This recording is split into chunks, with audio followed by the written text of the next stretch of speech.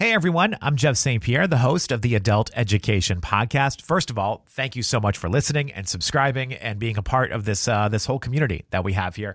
It's summertime, so things have been a little hectic in my household. Because of that, I don't have a brand new episode for you. So I'm going to dig back to one of my earlier episodes.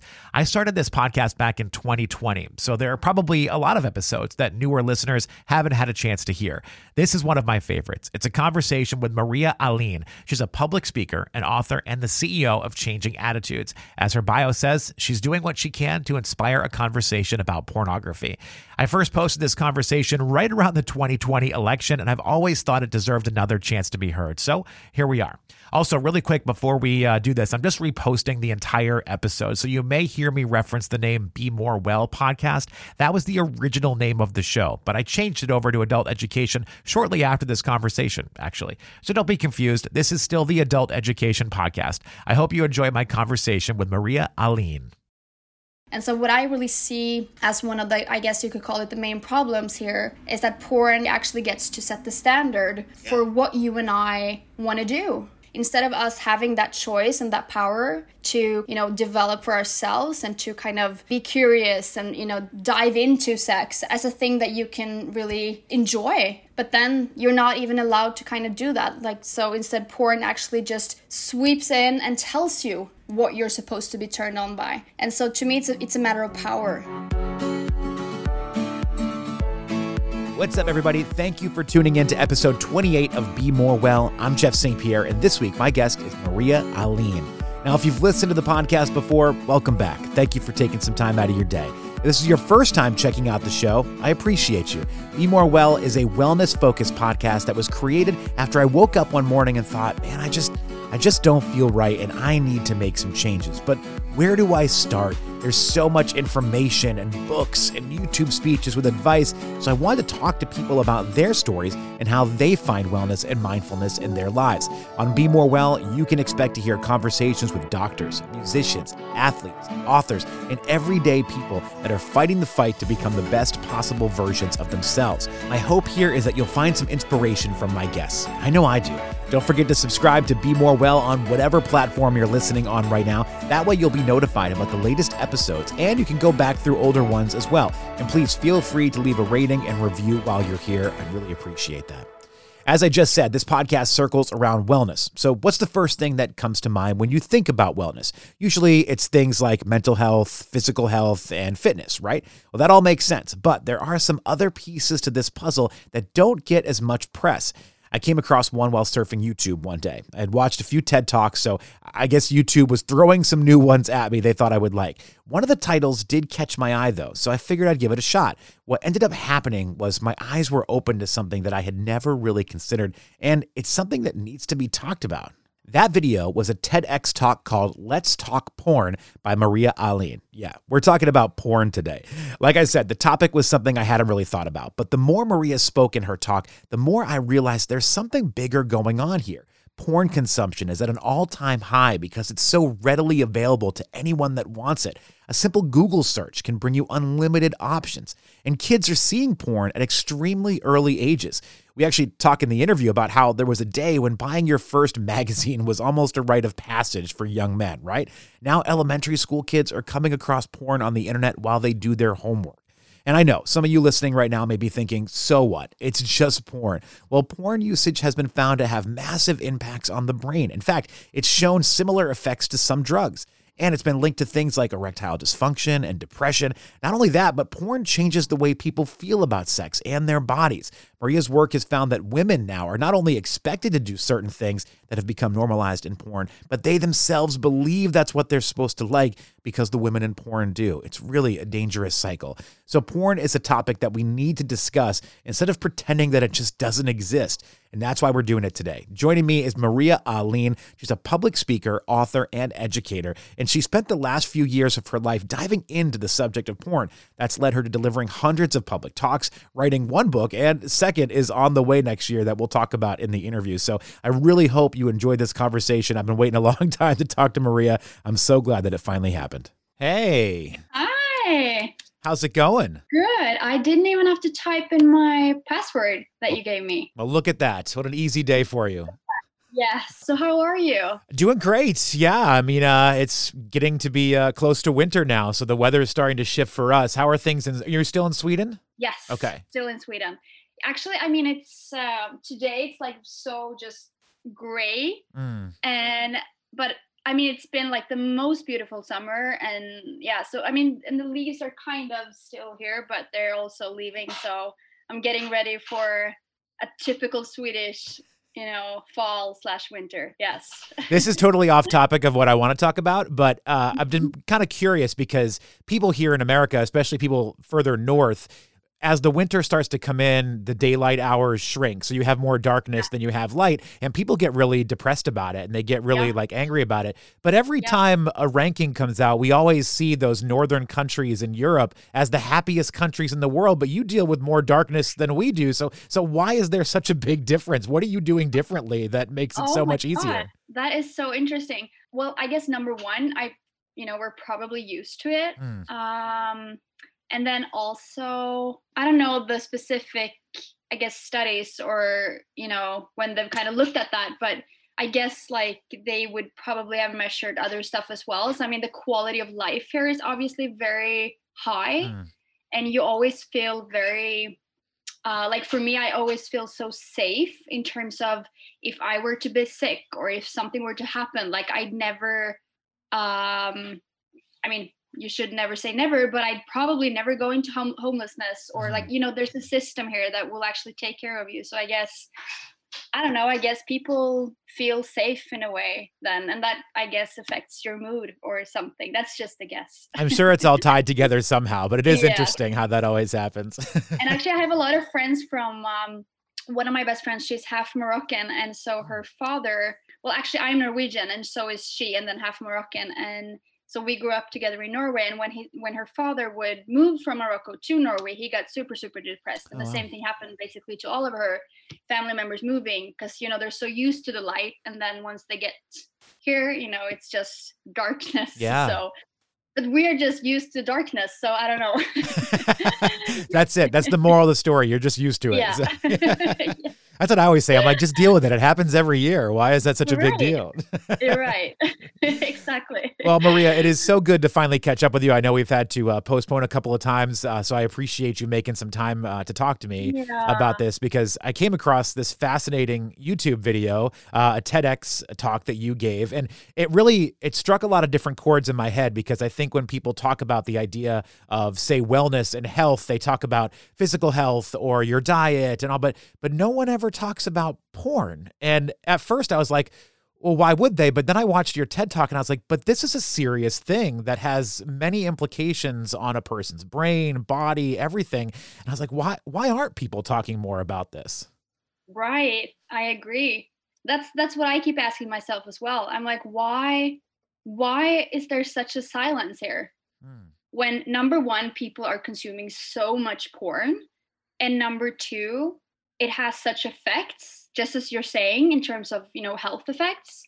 And so then, that doesn't, it doesn't add up to me, the silence, How did you find yourself, before we dive into some of this stuff, how did you find yourself sort of on this crusade? Right. Like, honestly, I'm not really sure to kind of like say when the actual kind of, I guess, like my story with this issue, when that really started. There's like bits and pieces here and there, but I guess it started when I moved from Norway to Sweden. And when I then attended my final year in high school, you could say the translation would be. And then doing my final year project, I decided to focus on basically like the sex industry and just, and that kind of led into the issue of porn in a way. But then that also kind of, I guess, like it took a few years, even for me, because I was like, okay, this issue, okay, sure. But I don't know, it was still, I didn't get it, to be honest. I did not get it. And so a couple of years later, I was doing a talk and I was actually asked to speak about porn. And that was the first time ever that I was asked to speak about that.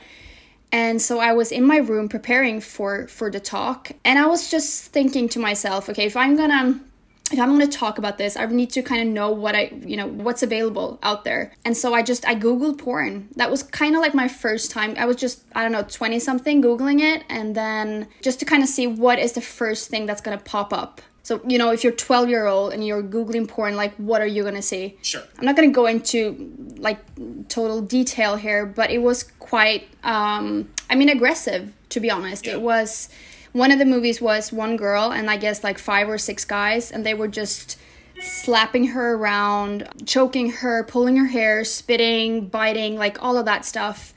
And that was the first film that I ever, like, type in porn, first site, first video. That was the first result.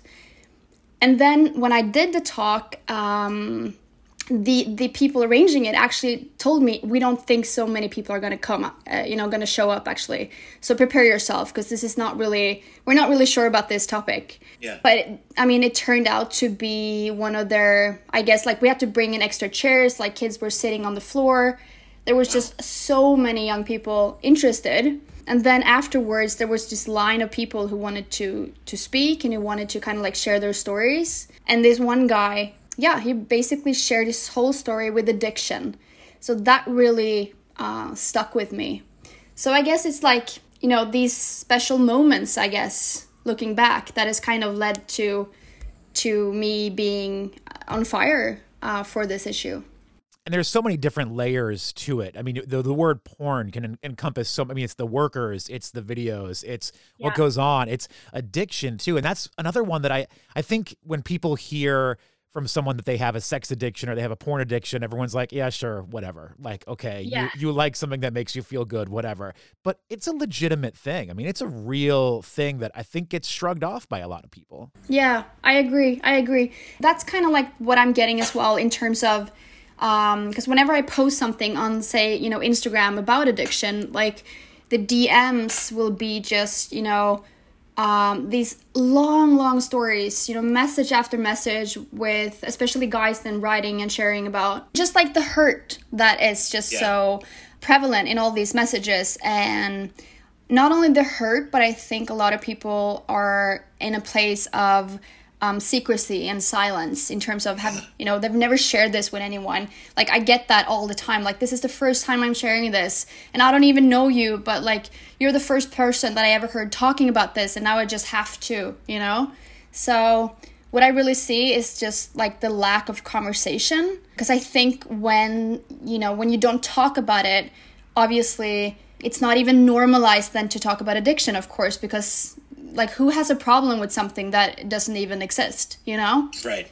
So I think just, creating awareness and just like having the conversation really, I hope, will be able to help a lot of people with their addiction. It's interesting too, because I feel like, there's always been a stigma about it, but the stigma has changed as it's become more available. Like, when I was a teenage boy in the late 90s, I mean, it was a rite of passage to get your first magazine, or you were waiting. Right. The internet was still dial-up phone lines, so you had to wait for the image to come. It was what you did when you were 14 years old. You got, but now, like you said, you can just Google something and it's so easily accessible to everyone.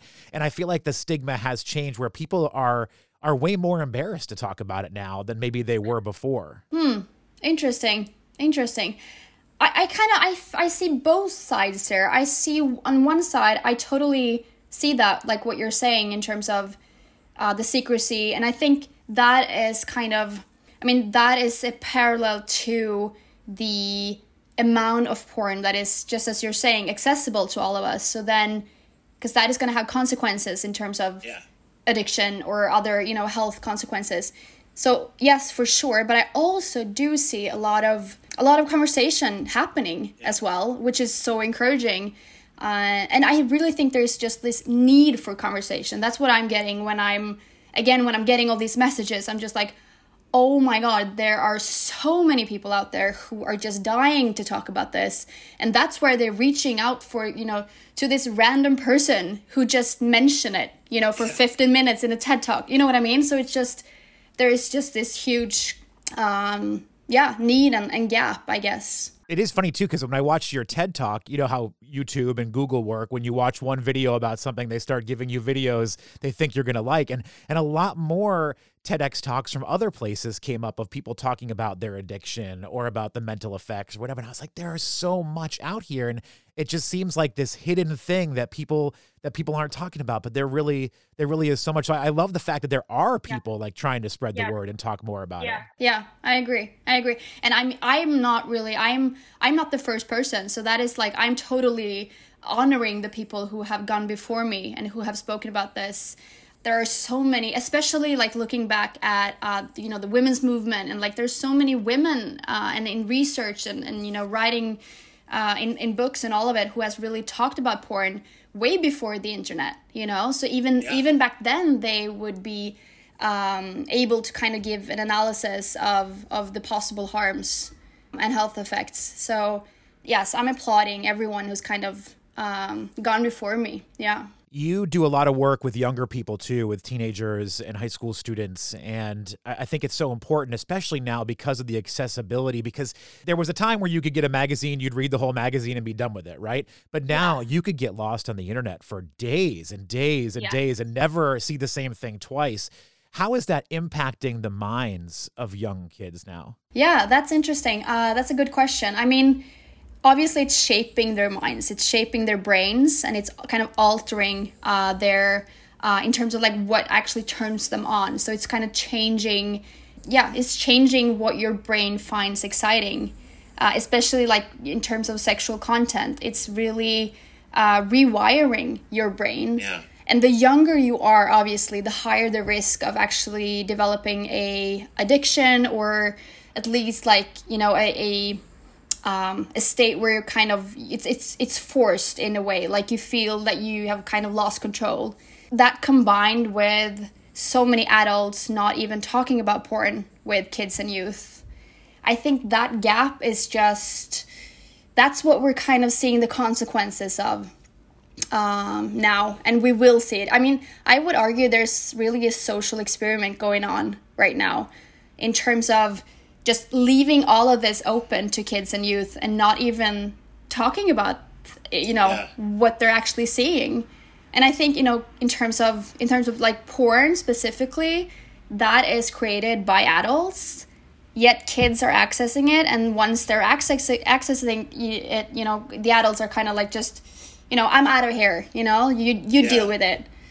And so that, I think it's unfair to the younger generations. I think there's a mental impression too that porn is used primarily by men. So, and I know that's not necessarily true, but let's play with that for just a second.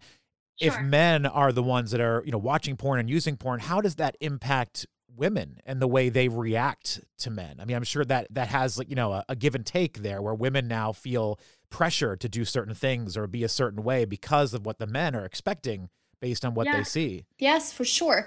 The foundation of that is actually, if you're getting what I'm saying, it's kind of beautiful in a way that you actually have people who just want to do what is right. You know what I mean? So as a woman in today's society, you're just like, okay, I'm just trying to please this person. I'm just trying to be my best self. Sure. And what porn then does, and porn culture, it actually kind of manipulates this actually foundational, beautiful thing, really. And just kind of takes that, and then you're left with young girls thinking that if I want to be performing the way I should perform, in bed or in the kitchen, then I have to do certain things that maybe I'm not actually even comfortable with, but I have to not only perform certain things, but I also have to ask for certain things.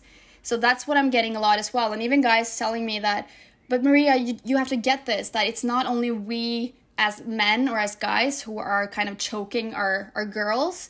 The girls are asking us to choke them. Right. So that's kind of, that's another circle, I guess, which is complicated and complex. And to me, it's all about like power and like just having a positive outlook on sexuality and on sex.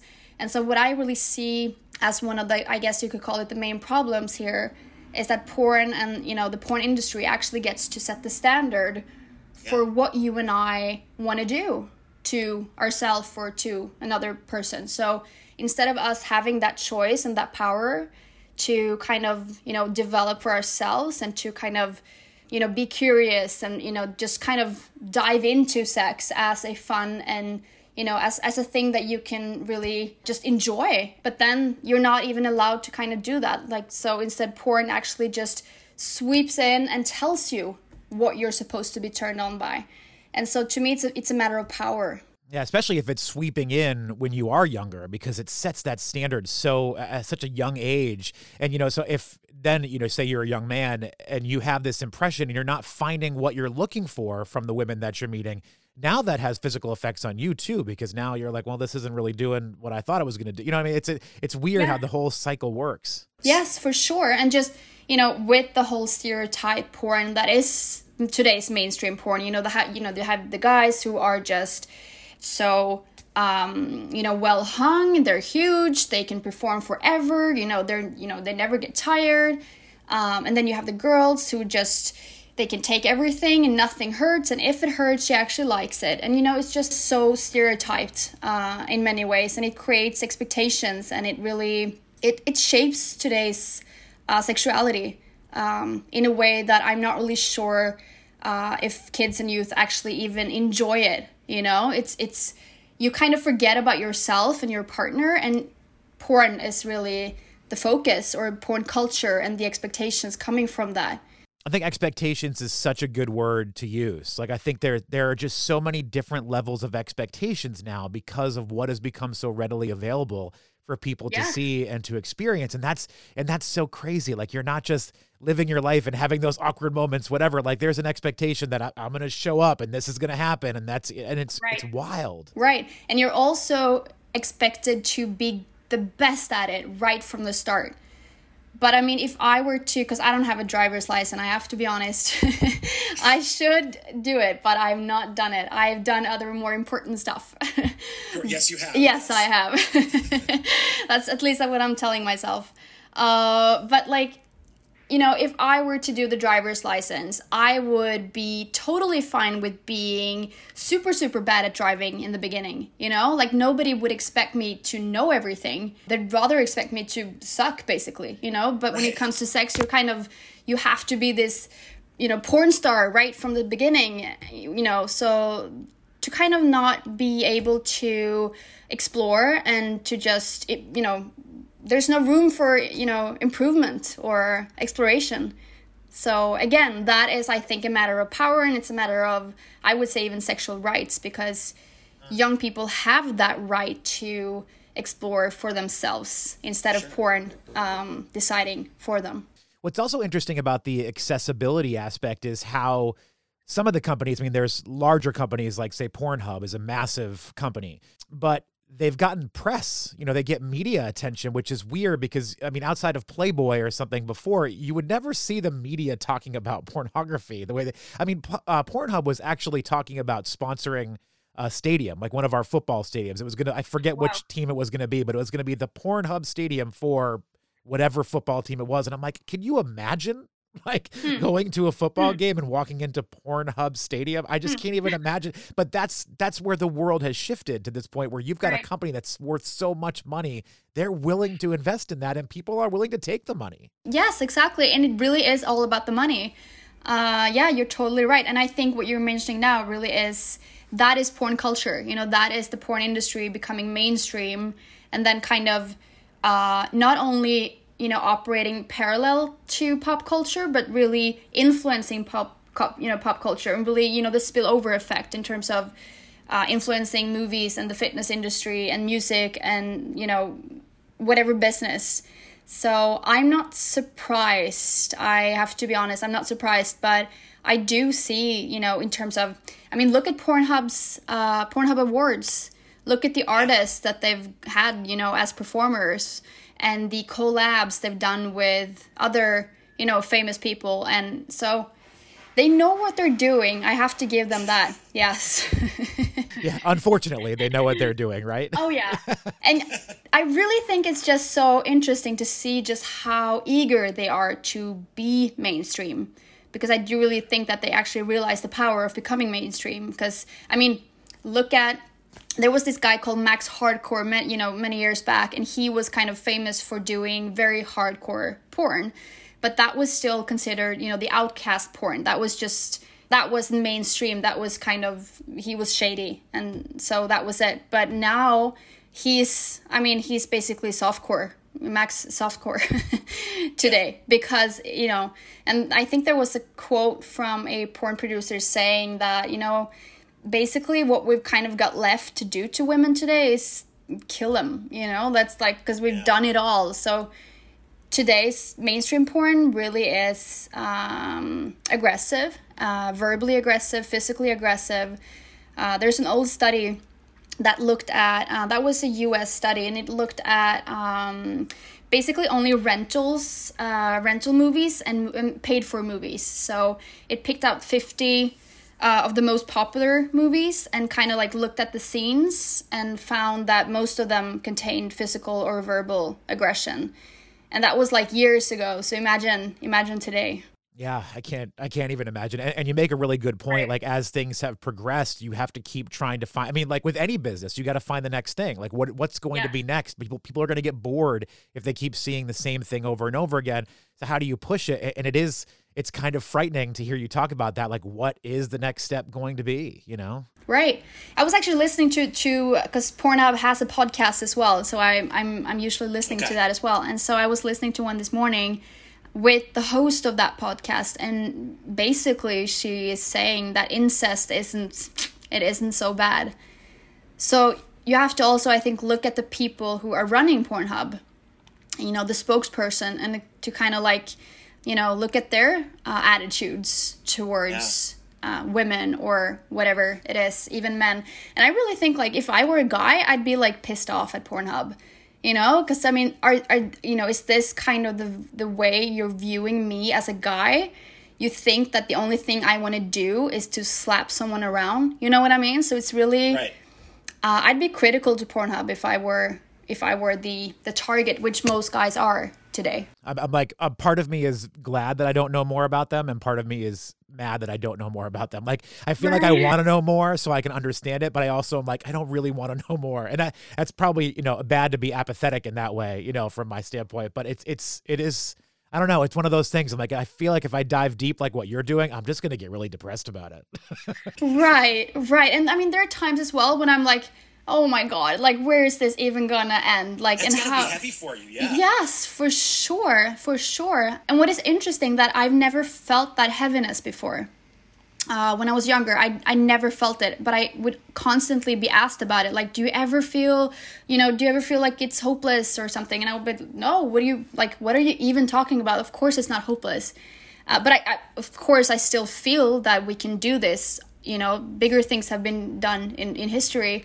But there is a part of me that is kind of feeling the weight of it in a different way today than I was feeling when I was 17 or 18, starting doing this work. And actually there was this moment, and that was probably my first time. It was right after the TEDx Talk had been dropped, and my Instagram would just blow up with DMs. And I was in my kitchen alone, and I was basically just scrolling to these messages from all over the world, Saudi Arabia, Iran, Iraq, Pakistan, India, the US, Australia, Sweden, whatever. And I was just whoa, this topic and this issue is so huge. So I was really for 15 minutes, I was just oh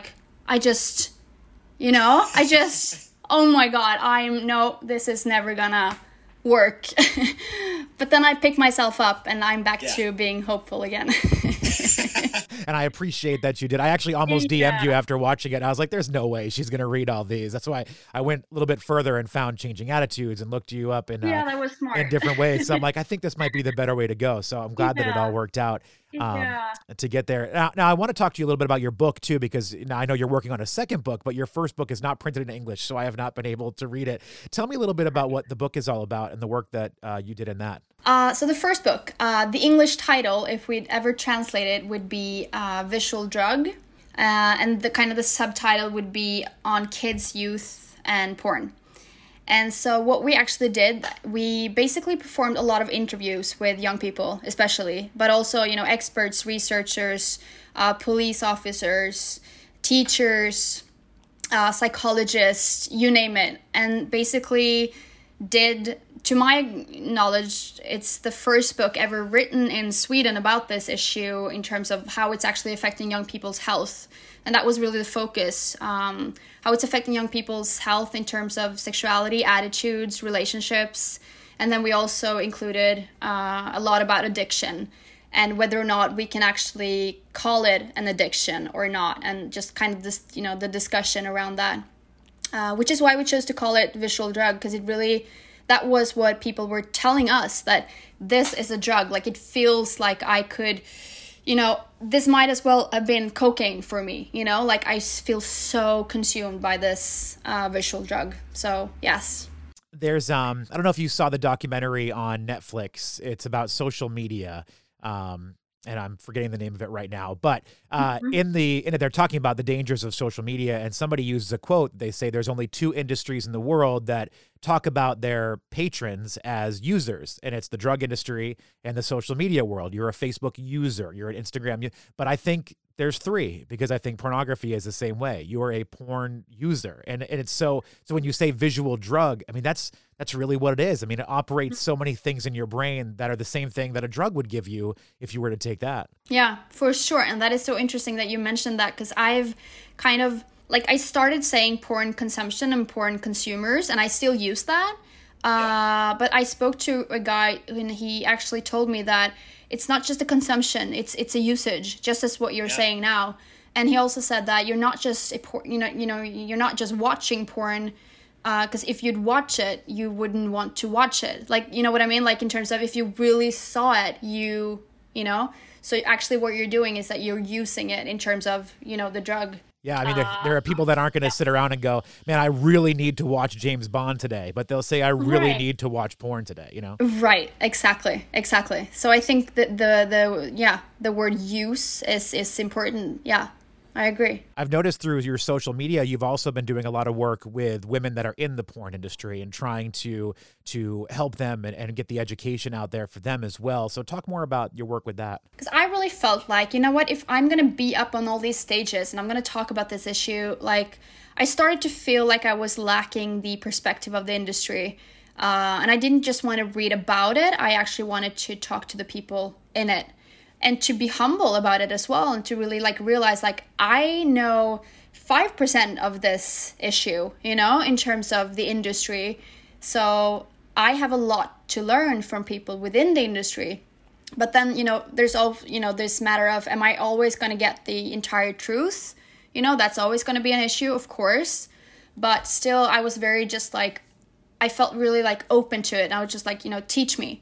So basically what I did is that I started to reach out to a couple of people, and I went to a conference in DC and just started to kind of look into who had connections within the industry. And one thing that I actually really realized quite quickly, and that kind of basically a lot of organizations that I met speaking about porn never, or at least to me, told me they didn't know anyone in the industry. And that really kind of, I think that's part of the problem, you're talking about something, but you actually, you've never talked to anyone who's actually affected by it in that way. Right. And so that was actually hard to find people. But then eventually this one guy connected me to another guy. And then all of a sudden I got the very good connection with a former porn producer. And he then not only talked to me, several times, but also connected me to different people within the industry. And it's still going on. I'm still scheduling, interviews and talks and and it's so interesting. I'm learning so much, and there are stuff that I had to change my mind about, and I've done my best to really be open and to really be not judgmental, and not come in with all these ideas about what I'm gonna hear, but instead just be just shut up and listen. You know what I mean? Yeah. So that's basically what I've been doing. Yeah. It's so interesting. How do you feel now? We've been talking about porn and kind of the stereotypical, scape of it, where it's the videos, it's the sex. But how do you feel about the way social media has kind of come into this world too. I was listening to someone in the fitness world talk about how online on social media, you can find some great workouts and great advice for how to get fit. But also the fitness world on social media has kind of become like porn, because you have all these people that are showing off their sexy outfits and trying to get likes. And it's almost like a new arm of porn to me. Right. That is interesting. And what is then also, I think, interesting is that, because to me, it's never about the specific individual doing something, it's always about, the culture and more like the systemic parts of this. And so when I see that, my immediate reaction is obviously, if you want to do it, I'm not going to judge anyone for anything, basically. But what I do see is that we have this culture and these standards. I identify as a woman or as a girl, and so to me, I know exactly what is kind of expected of me, with the beauty industry. And before this interview, I did my mascara and I put up my hair, and you know what I mean? I'm like, okay, I have to do certain things. Otherwise, you're going to think I look sick or tired. I'm sorry I didn't do more. I'm sorry. Yeah. That's the culture. You didn't have to do more. That's exactly the point. So, when I see that, I'm just like, actually what you did is you confirmed to the culture. And so I don't want to be critical of you. I want to be critical of the culture that made you feel like this was your only way to kind of present yourself. But again, if this is how you want to present yourself, go ahead and do it. But it's the same thing with porn. If you want to have a aggressive sex life, like, go ahead. You know what I mean? That is not what I'm talking about. What I am talking about is I want you to be able to choose for yourself. Yeah. Again, speaking of, power and rights. So it's not really about what you actually do. It's about what you thought you had to do and what you actually wanted to do. So that's kind of my thing. In all of your interviews with people, specifically with the women in porn, because I feel like there are some names that you may see online or that you may see pop up as I guess more mainstays or more popular names. But then there are people that probably come in and out really easy and really fast. I mean, do you find there's like an average shelf life? I mean, how does that work? Yes, 3 months. Wow, 3 months? Yeah. That seems to be the average. At least that's what, I've never seen a study on it, but that's what people keep telling me over and over again. That is the number I keep hearing. So 3 months seems to be the time that someone would last. And the reasons for it, I think, are different. Partially, it has to do with basically the consumer getting tired and wanting more. And then also, I mean, if you're not kind of able to kind of build your brand and become this very famous person within those, I guess, 3 months, or, if you're not kind of continuing to kind of like book jobs and,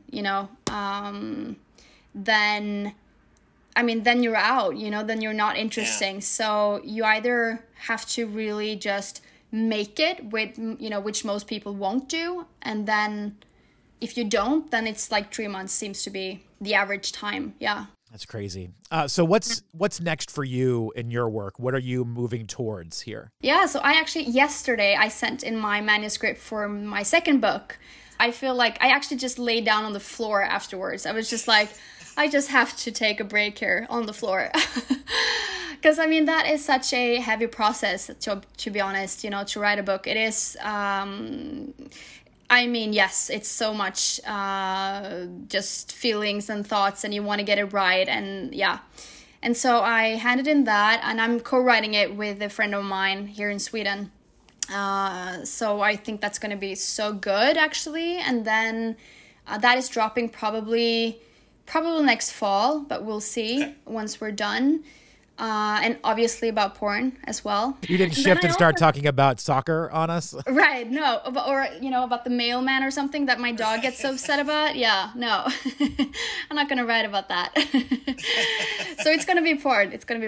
And then I think for next year, I want to write more. Actually, it would be, interesting to see what I could do with the TEDx Talk and to perhaps develop that into something. And yeah, we'll see. Everything is shut down now and I can't be in LA, so I'm stuck in Sweden. Yes. You just keep working. You know what? I'll be honest with you. Things in America have not been going great lately, so I think you're probably better off. Yeah, that's what I'm getting as well. Oh my God. How are you doing in this situation?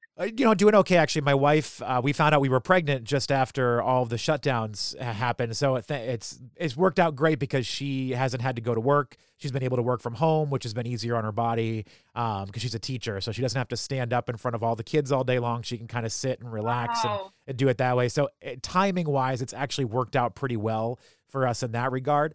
But it's tough. It's tough not to hang out with people. And we're being really careful now too, because I don't want to get it. Neither one of us wants to get it, but with her being pregnant, we definitely don't want to get it, out of concern for that. So we've been really, we haven't seen our parents, our families, like we haven't seen much of anybody. So it's been a little, I don't know, it's been a little tough on that regard, but we could be doing a lot worse. I'll take it. We're fine in all things considered. Yeah, I hear you.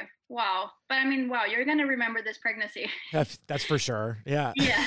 You're not going to forget it. Maria, when we started talking, I could see some sunshine out of your window. Now it is completely dark. So I know I've had you on here for a while. Just really quick before we wrap up, Changing Attitudes. Where can people go to find out more information about what you're doing with Changing Attitudes? Yeah, go on Instagram. That's the easiest part. Just go on Changing Attitudes on Instagram or changingattitudes.co online. Yes. And then, that's where we kind of, especially on Instagram, that's where we post a lot of facts. We try to post every day in terms of just sharing really fact-based knowledge when it comes to all these issues. And we also have a studio with a lot of merch and stuff like that, hoodies and, whatever. So, yes. So that's all available online. You are also online too. So if people want to find out more about you and what you're doing outside of Changing Attitudes, social media, probably the best way to go? Yes. Ahlin Maria. So that's my last name before Ahlin and Maria. Yes. Yeah. And it's Ahlin, right? Yes. I thought so. You did that good. I wanted to make sure. I was like, I'm going to screw this up, so I should probably wait and see if I hear her say it first, and then we'll be good to go. You're so smart. Because nobody gets it. You were kind of the first one. Yes. I knew I'd do something good today. Well, Maria, I'm so glad we finally got a chance to connect. It's really been a pleasure. I appreciate the work you're doing so much. It's opened my eyes in so many different ways into things that I never thought about before. Like I told you at the beginning, I never thought I'd be having this conversation, but it makes so much sense. It ties into so many more things than I think anybody really knows. So I appreciate you fighting the good fight out there, and congratulations on the second book and everything. It sounds like things are going really well. That was so nice of you. Thank you. I'm just glad that, that there's a conversation about to happen. That's kind of what I'm feeling. And so, the requests in terms of podcasts there's been a change there. I really see that. And that, I think, really speaks to the interest in this issue. So that makes me so happy. Yeah. Well, you're doing some good work. Hopefully the second book will come out in English, and I'll have to get a good translator. Yeah. Or you can just move to Sweden and learn Swedish. And I could try that. Yeah. One day. One day. It's on the list.